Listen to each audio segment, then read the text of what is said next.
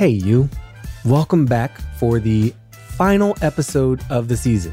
Yep, we've arrived, and what a great season it's been, with so many inspiring conversations with pretty dope people, talking about everything from climate change and global health to the ever-present challenge of education access. Through these conversations, one thing's become very clear: the importance of togetherness, building spaces for our communities, by our communities, not by ourselves. I want to continue the conversation we began last episode around education. Now, in that episode, our guest touched on the importance of collaboration and the well-being of our educators, creating safe spaces that allow the youth to be completely themselves, just as they are. In this episode, I'm going to focus more on that student experience. In the U.S., we've grown to accept college as this rite of passage for so many young people. But for some of them, especially students of color, going to college can be a very difficult experience. It's another stressor, a source of financial and social burden that makes for a lonely experience when you're the only person in a room that looks like you. That's what makes today's guest so special. Through their resourcefulness and collaboration, they've defied the odds. Though their actions begin with themselves through longing for something more, they prove that no one action is ever too small. And thanks to that work and their interests, they've become action leaders in their own lives, becoming that force that multiplies beyond themselves.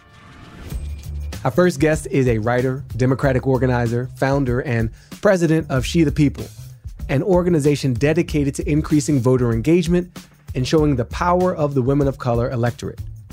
Amy Allison strongly believes that women of color are the saving graces of our American democracy, and her work kind of shows it.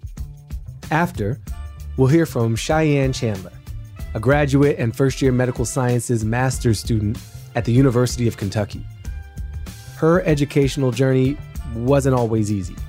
As a young student who had a father with a chronic illness and a family stretched financially, she had to lean into her university's resources to complete her studies and fulfill her dream of helping others.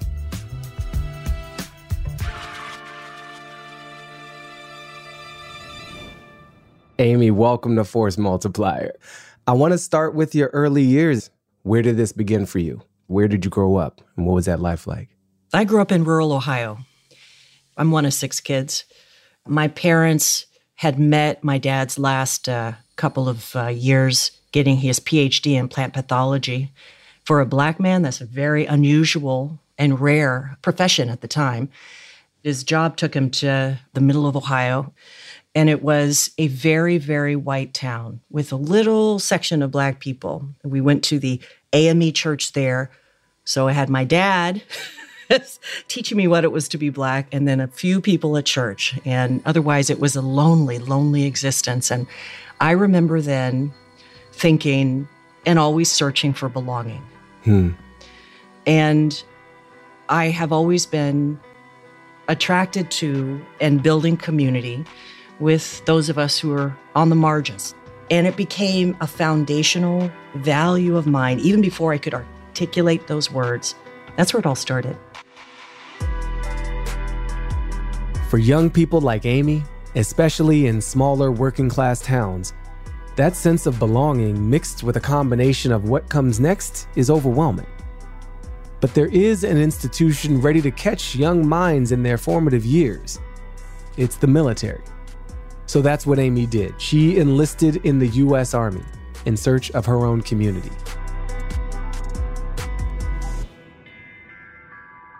We're talking a lot about access and the power of access, whether it's to health resources, health care, essentially, to education and your educational journey. It sounds to me financial resource was the primary driver of your military enlistment. Like this just felt like the way to pay for school, or is there more to it? I didn't think it all the way through. You're a teenager. It's your job to not think things through. That's literally, you have one job as a teenager, underthink things. Yeah. But I was also one of those kids where you said, oh, you can't do it. Yes, I can. The military recruiters have a lot of access to young people, particularly in a school like mine, where there's a lot of working class kids. Yeah.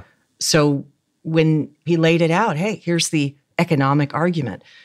I didn't know that I could have gotten a job at McDonald's and made the same or a little bit more, but it was a job I could quit. I didn't know I couldn't quit. Wow. I didn't know. I had no idea that I was committing myself for 8 years.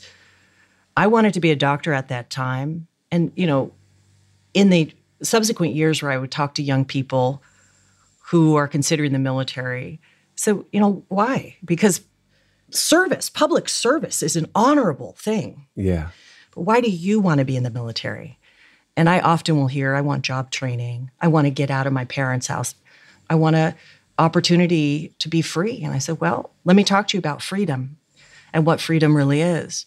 It's a conversation that I keep having with women of color everywhere, like the conversation about freedom.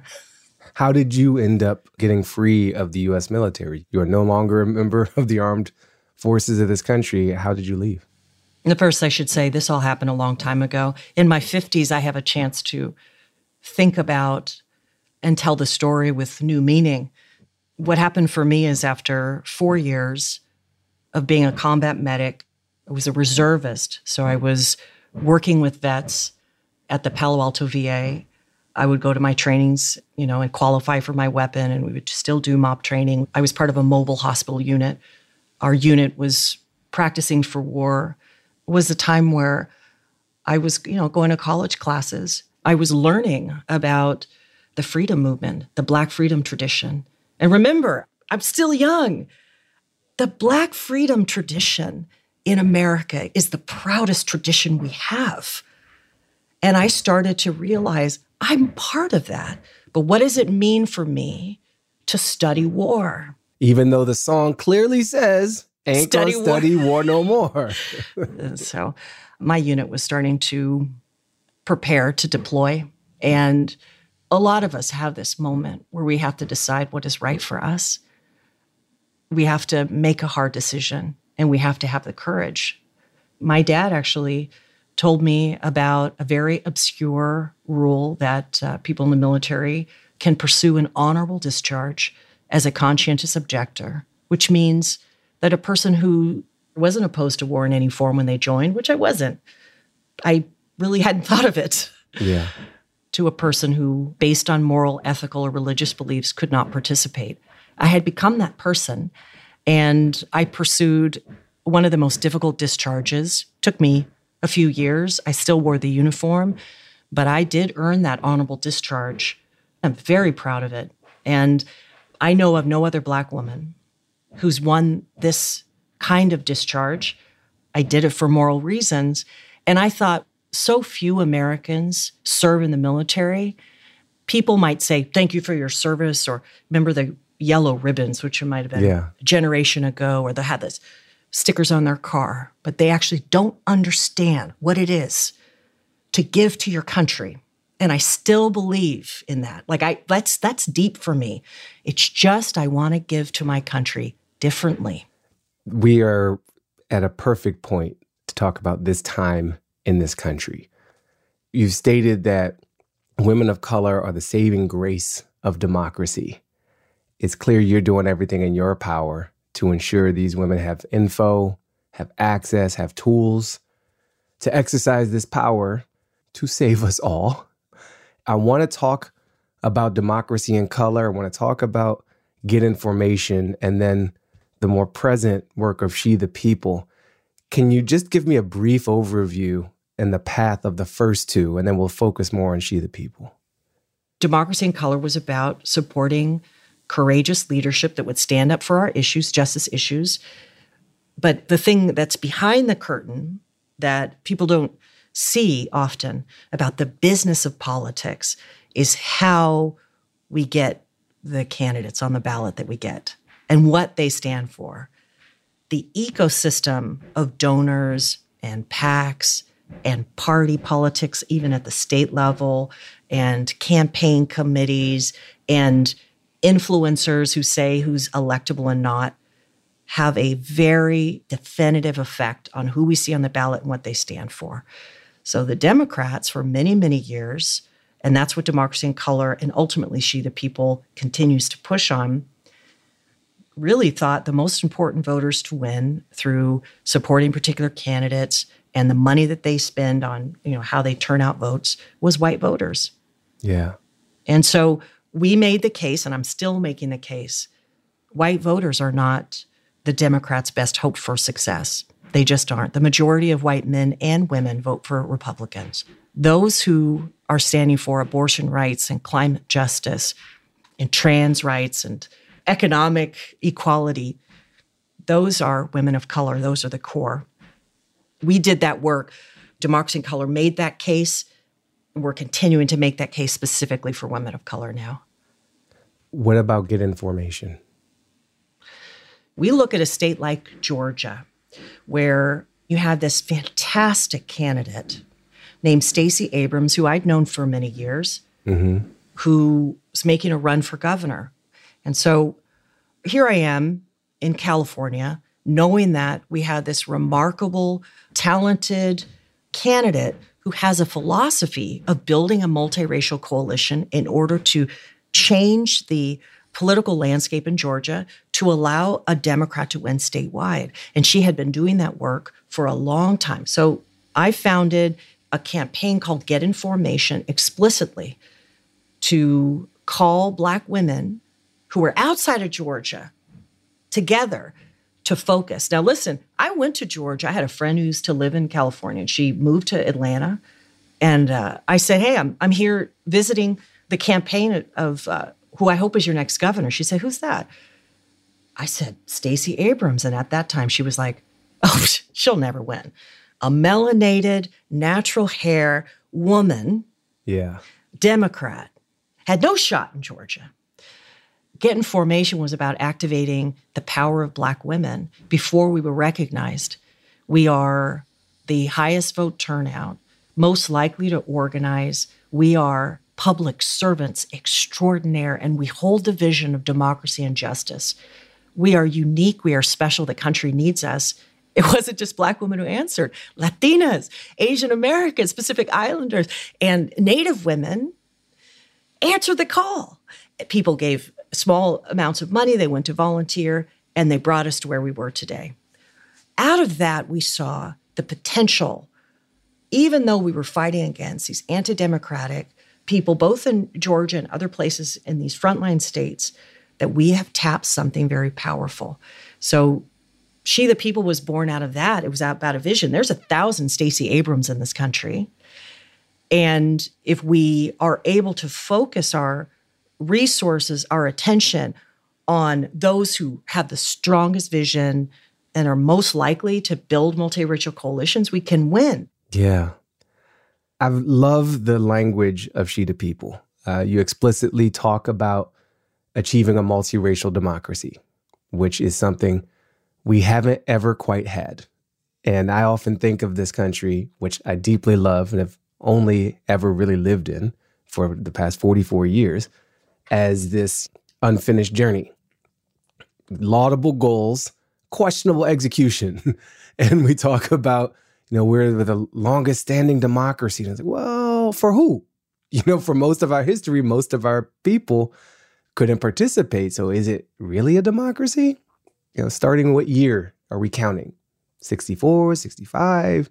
Never did have that Equal Rights Amendment for women. So maybe 2022, 2023, 2025.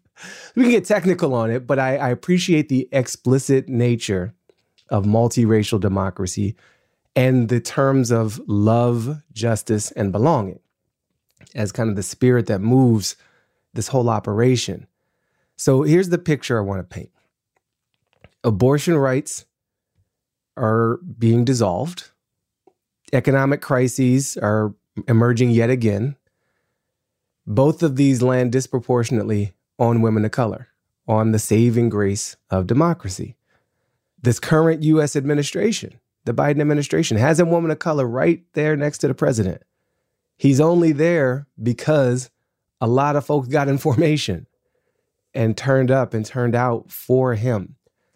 It feels to many like we're losing. How do you handle what feels like a moment of regression for so many of us? Do you see it as that? You remember when I told you I grew up in this Black church in this really white area? Yeah, the African Methodist Episcopal Church. Yeah, an AME church. The pastor used to talk about a scripture that called Standing in the Gap. Did you ever hear about that? Mm-mm. Standing in the gap refers to the difficult ability to see what is, like the truth of what is, at the same time hold what could be. The greatest people who have ever lived had an extraordinary capacity to stand in the gap. This is what we have to do right now. Everything you said is true. And the power and the possibility of justice can come. The reason why we organize around our values is I deeply believe and am committed to gathering our people based on a fundamental belief of who we are with each other, to love our own and each other, to make justice a law of the land, to make this country a place where everyone belongs. If we can hold that vision while seeing that, then we're doing something that is remarkably difficult and needed in this moment. I tell people to be encouraged. Remember, when I started this work, the term women of color was never used in politics. Women of color, including Black women, everyone talks about Black women now, that didn't happen until 2017 and beyond. Latinas, huge, fastest growing part of the women of color population, Asian Americans, was always white voters until now. So what I got to see and witness and really be a part of is a changing of the culture that we are now seen and we are heard. Yeah.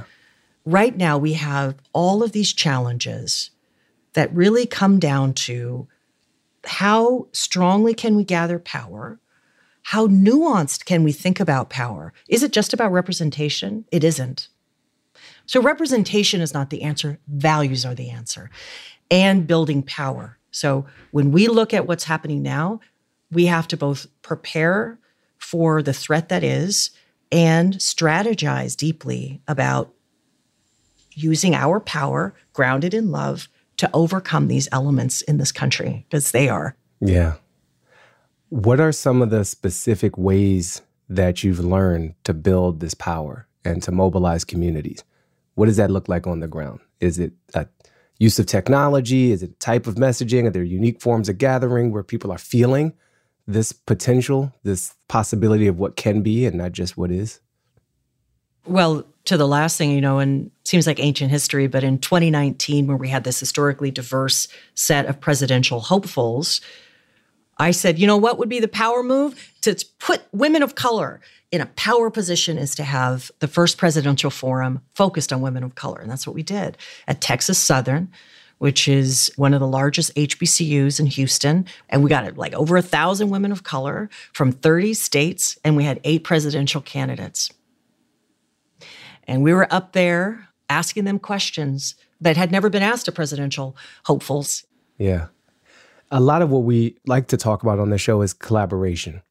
We have folks taking on big enough problems like a pandemic, like rebirth of democracy, that no one person, no one organization could pull it off. How has collaboration affected your work, in particular with She the People? Are there different types of partnerships and linkages that you've been able to build and benefit from that help you see the clearer picture and help you achieve some of the goals you set forth? She the People is a network. Women of color are the movers. We're the organizers. We're the most effective on the ground, holders of the vision and actual turnout of voters. We just do all that. So She the People is a network of women all over the country that do that. There are really exceptional organizing like Florida Rising, which is a statewide organization, is actually themselves comprised of community and other groups that focuses on speaking to voters of color, doing political education, listening to them, getting people registered, turning people out to vote, building power from the ground up. New Virginia Majority, One Arizona, Texas Organizing Project, and the list goes on and on. These are our partners. So I want to bring it back as we start to close to the initiating theme of this episode, which is about education access and getting a little bit of that from your own story and thinking about the power that women of color have and the connection of that power to education. You know, if there's a young woman considering her path to higher education, if there's someone considering a life in politics, do you have advice to folks in terms of how to get that education and that access to unlock, you know, the power to govern ourselves at the end of the day? There's so much to that question. It's a great question. I will just focus on the aspect of the third part of power is data. It's not just stories. It's not just knowing who our network is. It's data about ourselves. No one knows what we think or want.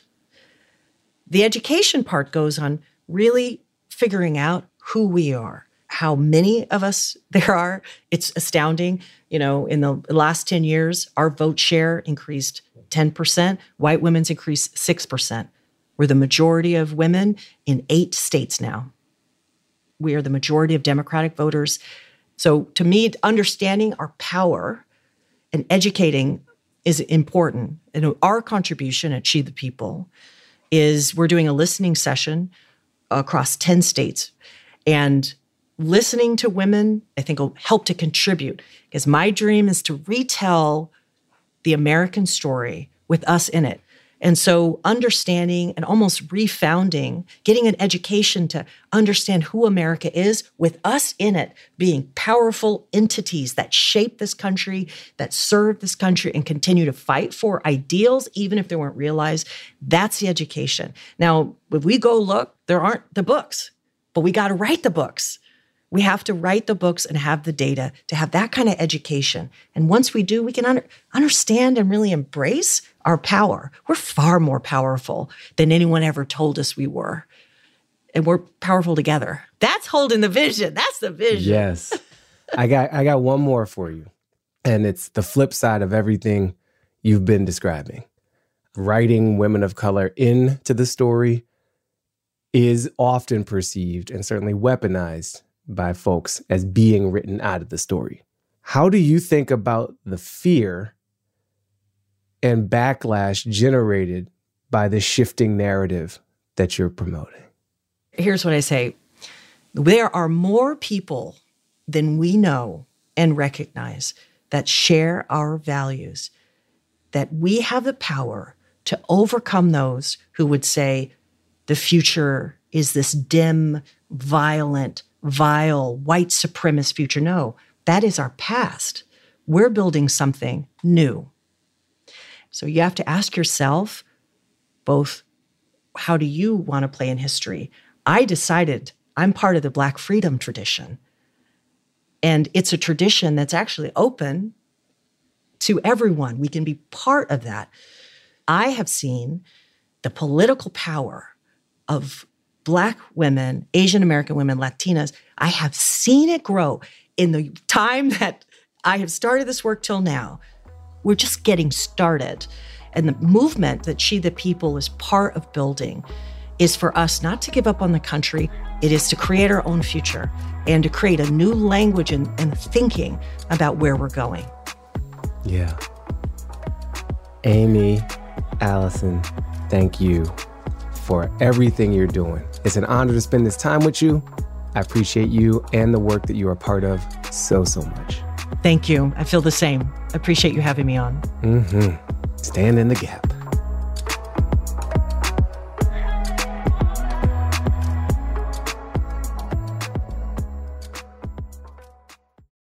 You're listening to a podcast called Force Multiplier. Action meets impact.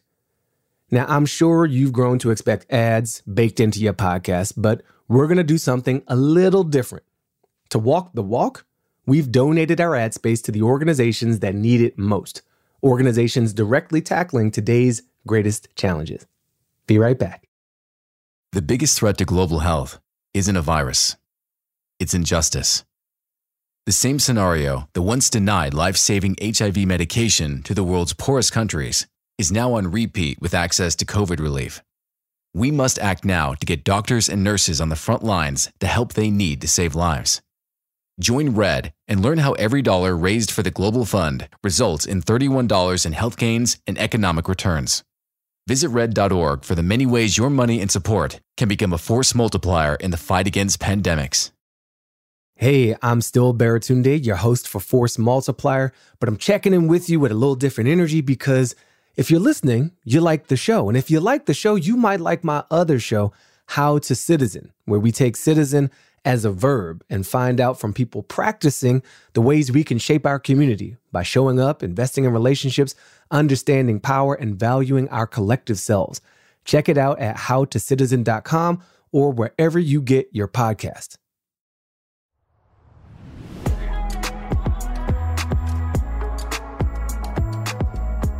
The more I think about Amy's story, the more impressive it gets. She's someone who challenges herself, doesn't take the common road. From her honorable discharge, which is pretty hard to obtain, to uplifting the voices of marginalized women in places that can be so incredibly unwelcome to them. She is a manifestation of what we can accomplish when we move as one. She also shows us that before helping others, sometimes we got to help ourselves. Be kind and true to ourselves, even if the choices we make go against our initial plans. Much like Amy, our next guest also didn't allow circumstances to define the outcome of her life. As a recent graduate of the University of Kentucky, Cheyenne Chandler had to quickly learn how to leverage resources from the institution to complete her studies. Check it out. Hi, my name is Cheyenne Chandler. I am a recent graduate from the University of Kentucky. So I have always really been interested in oncology and cancer therapies. I have a personal experience. My dad is a cancer survivor, and he's also going through treatments currently. He has a genetic cancer, and so it's just going to be continuous for the rest of his life. I have seen and witnessed a bunch of oncologists and immunologists actually create therapies specifically for him. And that's how I really figured out that that's actually what I want to do. I really want to just honestly help people. But before helping people, Cheyenne had to learn how to help a person, namely herself. She had made the first step. She got herself into the school. But once she got there, she had to learn how to stay there. That's a whole nother game. That's a whole nother class. And when you're in one of these big universities, it's already hard. When you're bearing the pressures from home, that can be a lot. This is the point where we lose a lot of our young people, especially women of color, because financial challenges coupled with the lack of representation can leave students feeling helpless and alone. Lucky for Cheyenne, she stumbled upon our university's LEADS program, which is short for Leveraging Economic Affordability for Developing Success. This is her school's scholarship program set in place to ensure that every student who needs an education can actually afford one. First, when I was accepted into UK, the first thing that they normally do is send you a bill. And I remember when I opened the mail and I saw $55,000 and I screamed. I said, I can't do this. This is just a lot of money. And I was like, okay, I'm going to figure out how to do it. And went through the financial aid office website where I was able to get in-state tuition. But for me to get into LEADS, it was actually a really bad circumstance that I was in. I was not a part of my LEADS program my first year in college. And so my family really forked out I think it's around like $13,000 that we had to pay for in-state. And that didn't account food, and that didn't account the required meal plan that you had to be on as a freshman in the buildings. So I think it was like $25,000 total, which is better than some people, but it was still very high. I made it through my first fall semester, and I just couldn't afford it. Classes were registering again, and I just couldn't get my account open to register at all because you have to pay your balance off. And I remember going to the financial aid office, and they recommended for me to get another loan. And I said, I already have some loans, and I can't afford that. And at that point, my mom had gotten laid off, and also my dad, a lot of the cancer treatments that he was doing, it was just really difficult for all of us to pay. And this is when Leeds really was starting to get bigger, and I think they had just started, and they were still collecting money to start the program. And they were like, actually, we're going to put you in contact with the people who can really help you. And that was Leeds. So it was sort of just a blessing. And I remember I was walking back to my dorm and I was on the side of the road. And that's when Miss Wilgus, who is the advisor over me for Leeds, she called me and she was like, "Hi, Cheyenne. I know you just talked with someone from the financial aid office and we heard about your story. And we really just want to help you continue your scholarship journey and continue academically." And I was like, what? I was on the side of the road crying because that one phone call really changed everything, because they truly let me get to the point where I was able to graduate, and it was just an honest blessing. So here's Cheyenne going through this difficult moment in her life, and even in this very stressful time, she is still helping others. She's still thinking of ways she can do more. I think programs like Leeds are essential, not just for what they provide on the surface. As a scholarship kid myself, I believe in the value of helping kids pay for tuition and books. That is practical, that is necessary, greatly appreciated. Thanks for all the folks who helped me out. But programs like this do more than just provide the money. They are providing a service to students and even whole communities that's hard to measure. Here's what happens when we help students like Cheyenne. We're telling them, we believe in you believing in yourself. We believe that you matter just the way you are right now. That sort of investment, beyond the money, but just caring about people's well-being, that investment pays dividends for communities that need it most, because it turns people like Cheyenne into leaders who can go back and pave the way and advise others and create more people like Cheyenne who can go back and pave the way and advise others and create this really virtuous cycle. So I actually have agreed to mentor a couple of students and help a couple organizations that I was still a part of. So like one of them is He's in Medicine, which is an organization for healthcare, really directed towards minority students. And so I'm actually the social media manager. And so I'll be doing that while I'm in my master's program. But my advice for any student that is really participating in STEM, anything from engineering to science to medicine to even math, really is if you do not see representation, then say something about it first. Because there really are a lot of people who may not be actually at your university, but in the community who would love to come. Secondly, never give up on yourself. That's one of the biggest things that I told myself when I was crying, because I just felt so alone in some of my classes. And I really just told myself, you got this. You are capable and you are extremely intelligent and you will make it through. And third really would be, if you see lack of representation, then start it. And that was the biggest one for me, is when I went back to several organizations that I was a part of or other classes, and I said, I don't see anybody that looks like me, and that's a problem. And if you need that person, then I'll be that person, so that the next person will see someone that I needed. Financially, my advice would definitely be ask as many people as possible. It was really me just walking around campus for an hour and a half in the blistering heat, just going around and not taking another loan. So go to your financial aid office, ask them, is there any other programs, are there any grants, any fellowships, any work studies that I could possibly do? Additionally, there are a lot of scholarships that are available, especially if you are a person of color. There's just so many opportunities. My advice for any business audience would truly be to actually ask, is there any small initiatives that can really help? Or can I start an initiative that can help students? And helping financially, you're really helping someone complete their life. It's just I feel like that's an honor.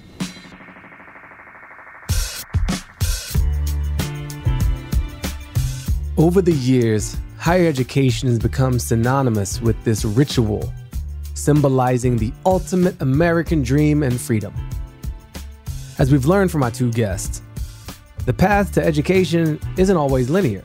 In fact, it's sometimes lonely, terrifying, expensive, and wobbly. But sometimes these are the experiences that allow us to help others. When we find these hidden gems, the people that believe and invest in our potential, then we can finally start to believe in some of the promise that this country offers up, that we can be anything we want to be. That's a big promise, and there's definitely these moments when I feel like it's just marketing. And then I meet people like Amy. I meet people like Cheyenne. I remember finding these moments of belief in myself, that little motor in me that kept me going. And I love seeing that in others. So folks can go and share that wealth with all of our communities and uplift and empower us all, especially when we're not feeling so empowered. These ideas don't have to be grand, over the top, huge. As we've seen time and again throughout this season, our guests prove that being yourself is sometimes the most radical thing you can do, the most profound action you can take. And whether it's through their lines of work, lending an ear, offering practical advice to building communities during difficult times, our guests have never stopped in their pursuit of making a difference, of bridging the divide and solving some of today's greatest challenges. It's in the small acts sometimes, like seeing a face that's willing to help you in a classroom setting, or the acknowledgement of your wants and needs by a political figure. It's those moments that help teach us to learn to bet on ourselves, to take a risk for ourselves, and to take our community along for the ride.